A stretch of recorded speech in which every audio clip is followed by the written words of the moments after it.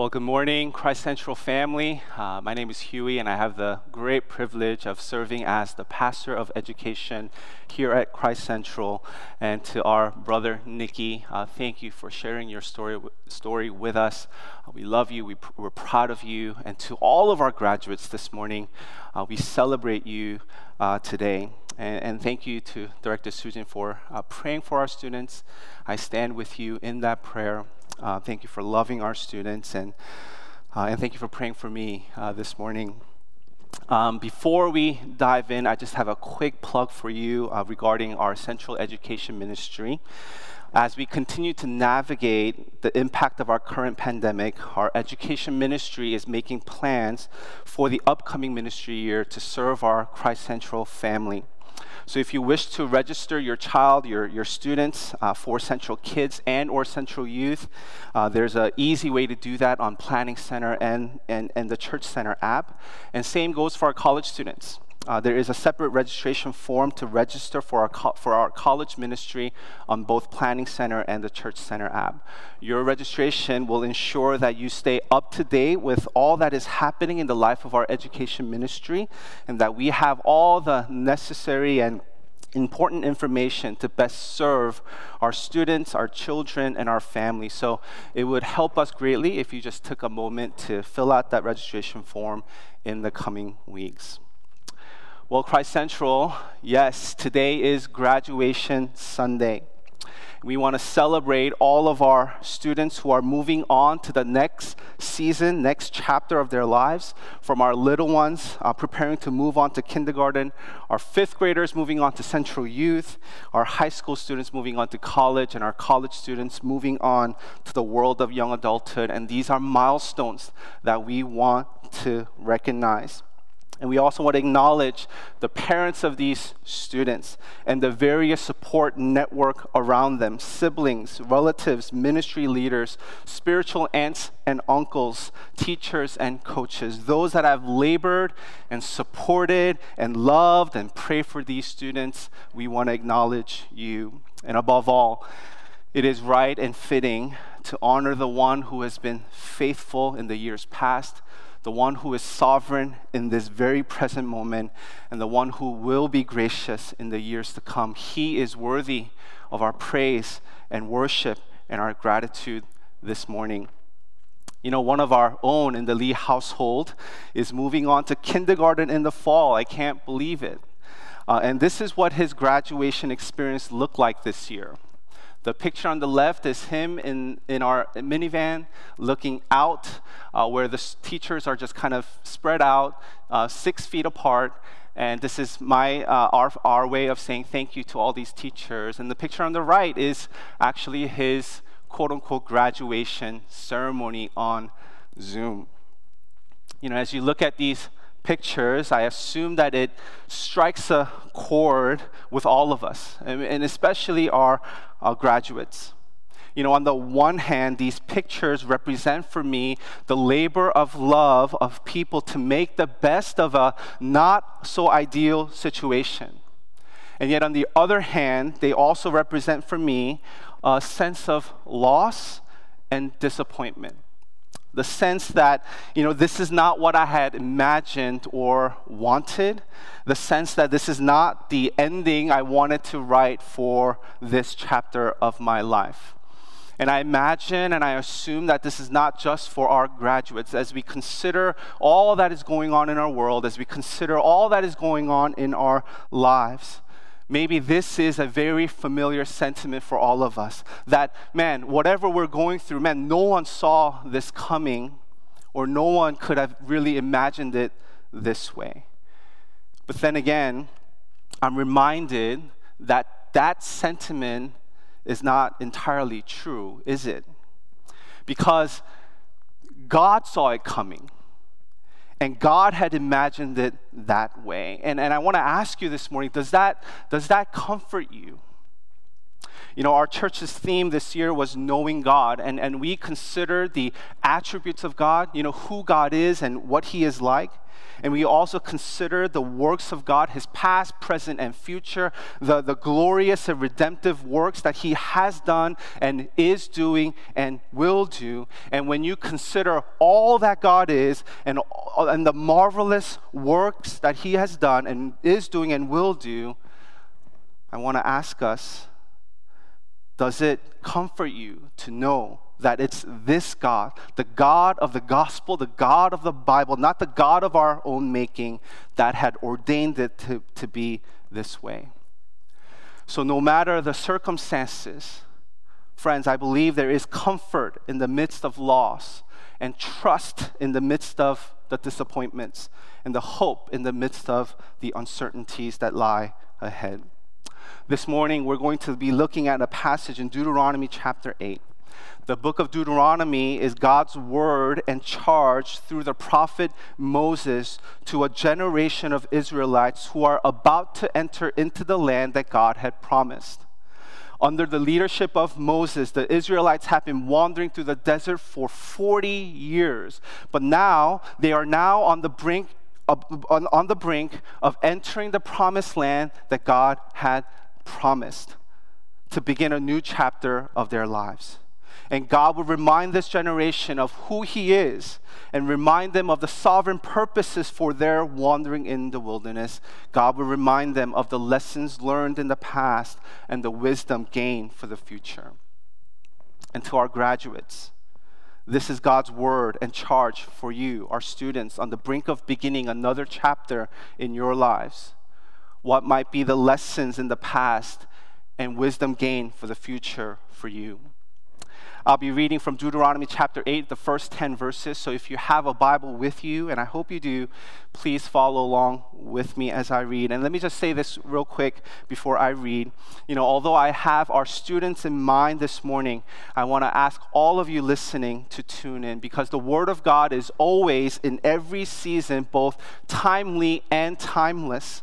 And the Word of God is never bound by what the sermon focus is. So this word is for you in this season. So let's lean in together. Deuteronomy chapter 8, beginning in verse 1. The whole commandment that I command you today, you shall be careful to do, that you may live and multiply and go in and possess the land that the Lord swore to give to your fathers. And you shall remember the whole way that the Lord your God has led you these 40 years in the wilderness, that he might humble you, testing you to know what was in your heart, whether you would keep his commandments or not. And he humbled you and let you hunger and fed you with manna, which you did not know, nor did your fathers know, that he might make you know that man does not live by bread alone, but man lives by every word that comes from the mouth of the Lord. Your clothing did not wear out on you, and your foot did not swell these 40 years. Know then in your heart that as a man disciplines his son, the Lord your God disciplines you. So you shall keep the commandments of the Lord your God by walking in his ways and by fearing him. For the Lord your God is bringing you into a good land, a land of brooks of water, of fountains and springs flowing out in the valleys and hills, a land of wheat and barley, of vines and fig trees and pomegranates, a land of olive trees and honey, a land in which you will eat bread without scarcity, in which you will lack nothing, a land whose stones are iron and out of whose hills you can dig copper. And you shall eat and be full, and you shall bless the Lord your God for the good land he has given you. This is the word of the Lord. Thanks be to God. Two things that I want to lay before you this morning from this passage. First is God's presence in our wilderness, and second, God's purpose for our wilderness. So first, God's presence in our wilderness. Wilderness, according to the dictionary, is defined as uncultivated, uninhabitable, and inhospitable region. Deuteronomy chapter 8 and verse 15 describes the wilderness with these words: the great and terrifying wilderness with its fiery serpents and scorpions and thirsty ground where there was no water. In the wilderness, there was scorching heat during the day that you couldn't escape from because there was no shade. There was very little relief from the cold during the night. There's nothing to eat, nothing but thorns and thistles all around. You are vulnerable to diseases and attacks from thieves and bandits and even various kinds of animals. In other words, life was never meant to thrive in the wilderness without outside support and sustenance. Wilderness meant death. And one commentator describes it this way: the wilderness is a place of inevitable suffering and trials, but also a place of inevitable dissatisfaction and lack of fulfillment. You know, I know we are far from what the Israelites physically experienced in that wilderness thousands of years ago, but this idea resonates with us today, doesn't it? Life on this side of eternity is a lot like life in the wilderness. Our broken and fractured world is a place of inevitable suffering and trials, and we see this, we experience this, we witness this all the day long. When we consider our world still in this pandemic, when we consider the racial tension and injustice and violence, the broken homes and the broken marriages, when we consider hunger and poverty, sickness and diseases, this is just to name just a few.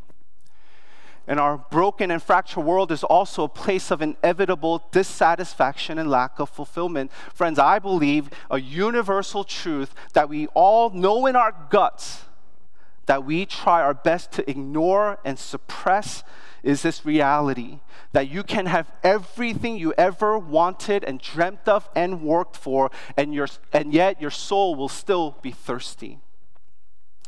The late Ravi Zacharias once said, "The loneliest moment in life is when you have just experienced that which you thought would deliver the ultimate, and it has just let you down." The actor and comedian Jim Carrey, I don't think he is a Christian, once said in an interview, "I wish everyone could experience being rich and famous and do we can see that it's not the answer."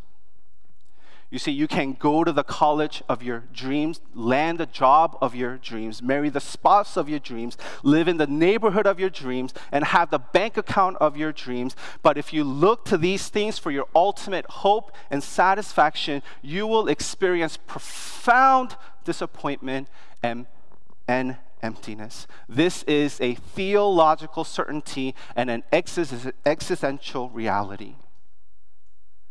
Dear graduates, these are lessons learned in the wilderness and wisdom gained for the future. St. Augustine once said, "Thou hast made us for yourself, O Lord, and our heart is restless until it finds its rest in thee." Therefore, in our wilderness experience, life cannot thrive without help and intervention from the outside. And praise be to God that the wilderness is not only a place of suffering and dissatisfaction, but it's also the place where God meets you and me. We see this all throughout Scripture.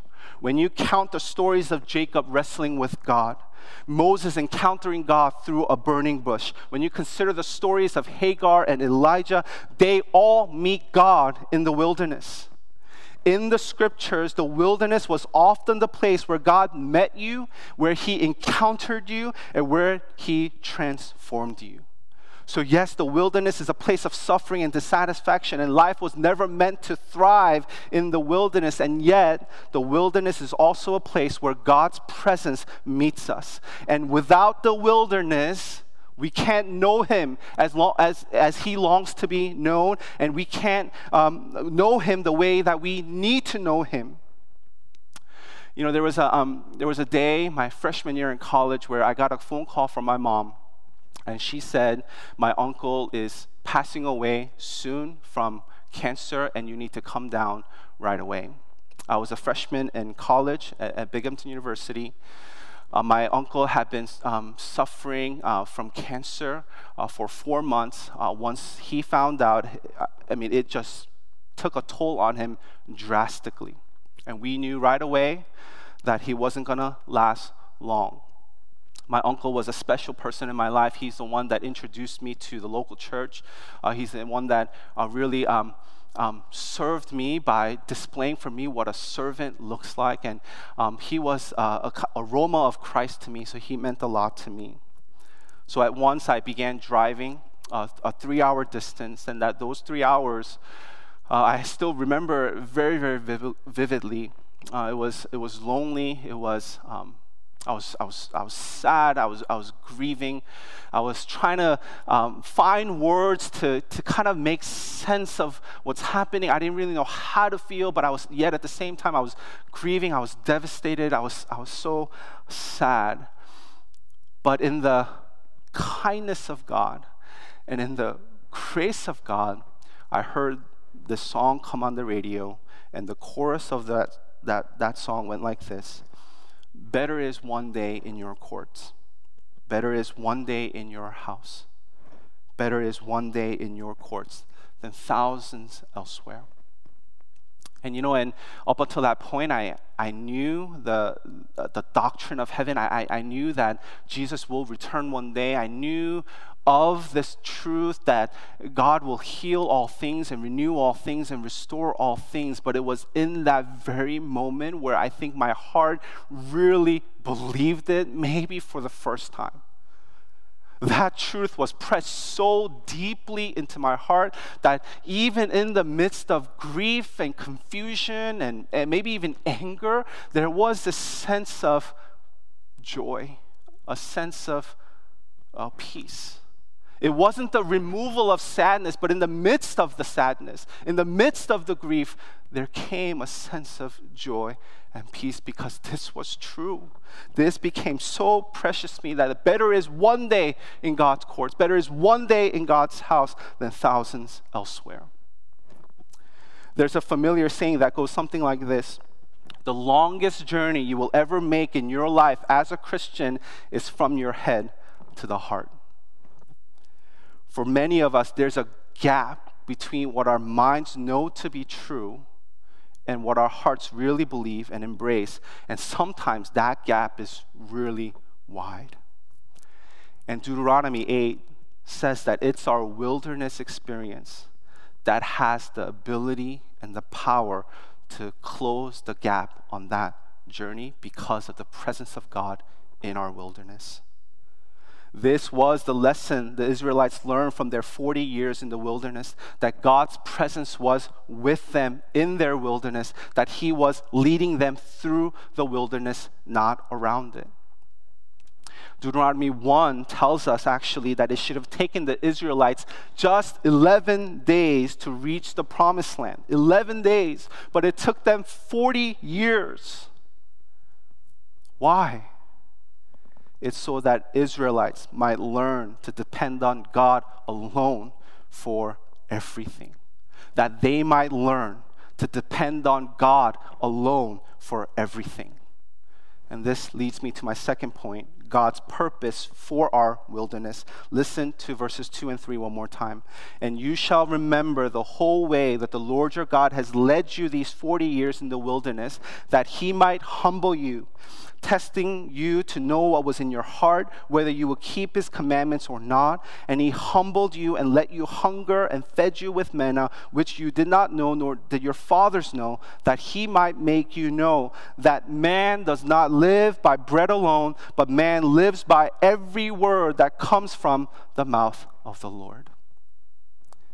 The 11 days journey was perhaps what the Israelites expected, but that's not what God had planned for them, for their good and for His glory. You see, the shortest route is not always the best route.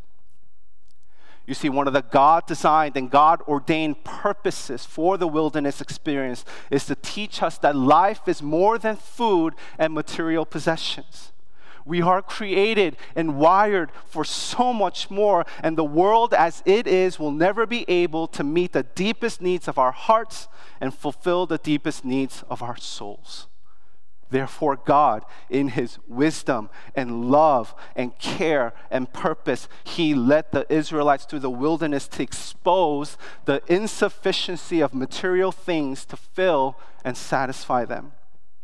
He led them through the wilderness experiences, through experiences of loss, disappointment, pain, and suffering. He allowed them to hunger only to feed them by his very hand, so that they would acknowledge their helplessness, come to the end of themselves, and rediscover the most important thing in life, the very thing that sustained and preserved them for 40 years wilderness, which was the word of the living God. That man does not live by bread alone, but man lives by every word that comes from the mouth of the Lord.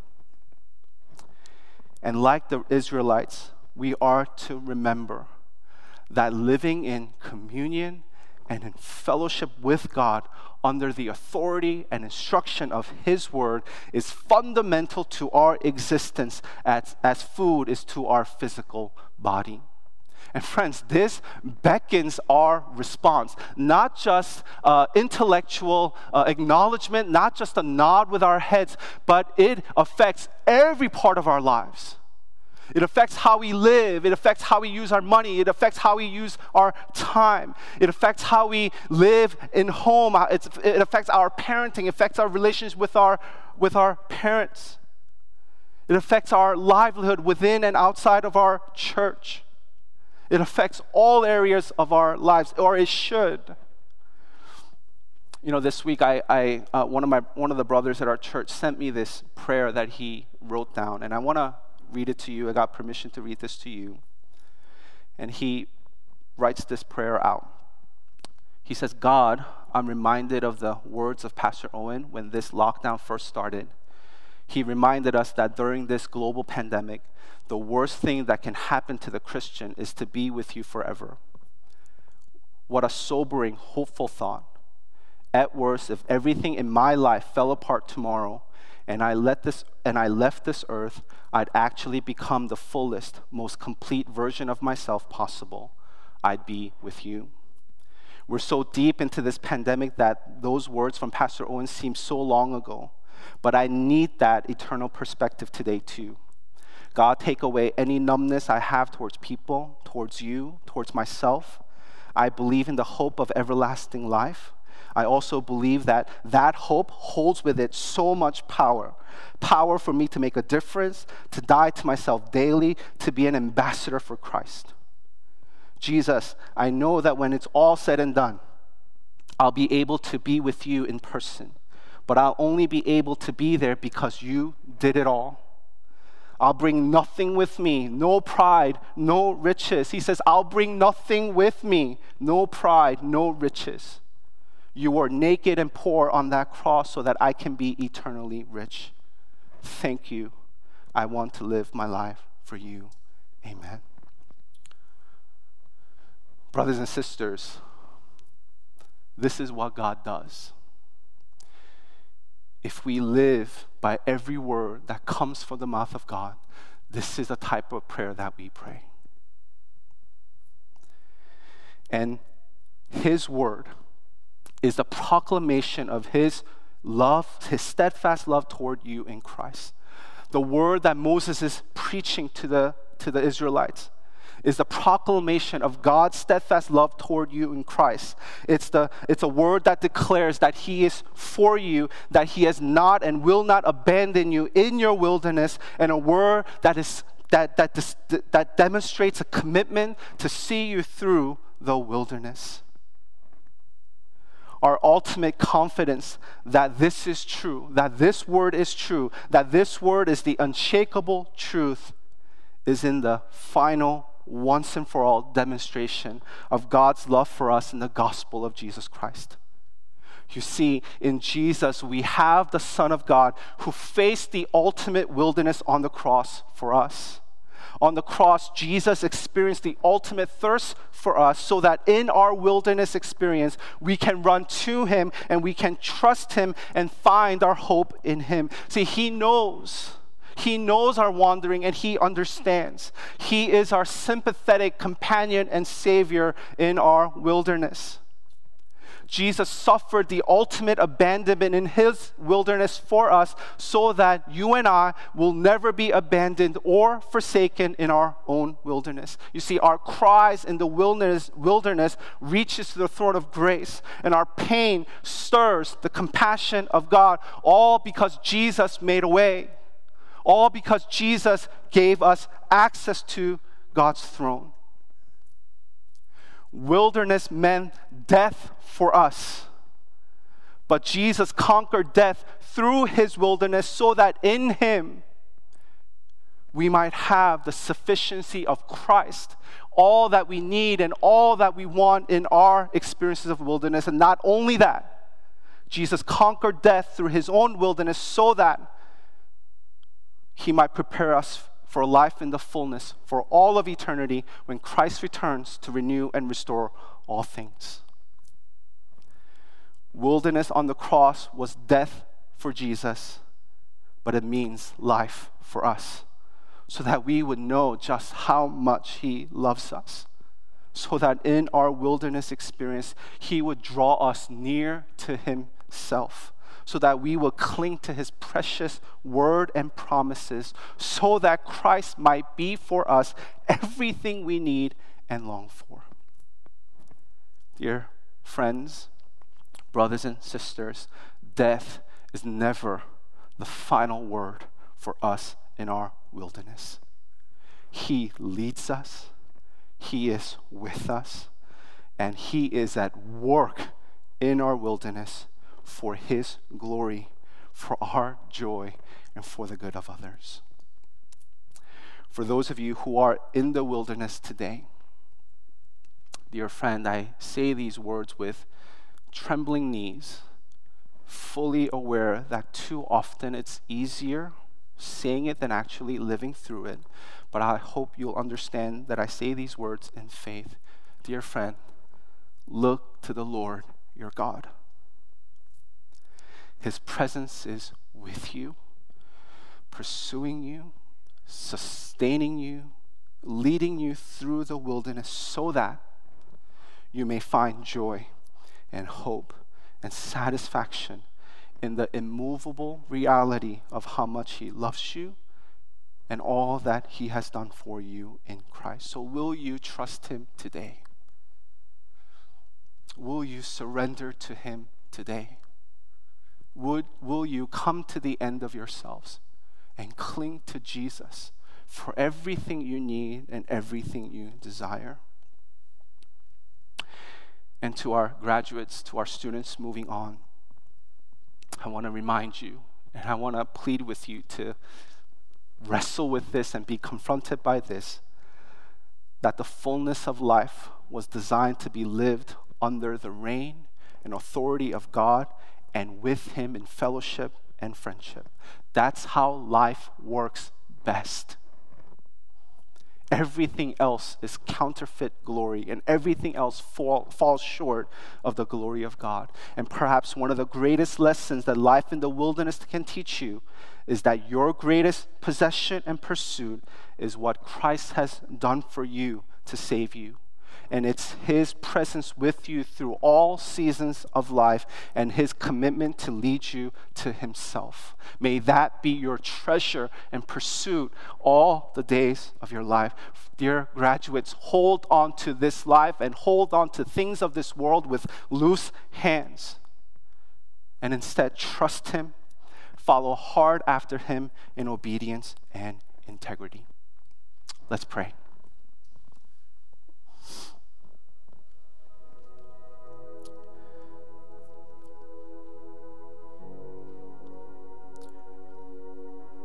Father in heaven, this world has nothing to offer. This world and all of its good gifts are just mere shadows of what you've prepared for us, what is really glorious and real and true and beautiful. And everything we need and everything we long for, every thirst and hunger that we experience both physically and spiritually is found in Christ. So today, without delay, without hesitation, would you quicken our feet that we might run to you in surrender? Would you quicken our conscience to know, Father, your deep and satisfying love for us. And I pray for dear friends today that are in the thick of the wilderness, confused and grieving, broken and fractured. Pray that you will meet them with your presence, that you will be the all-sufficient Savior and King over their lives in the wilderness.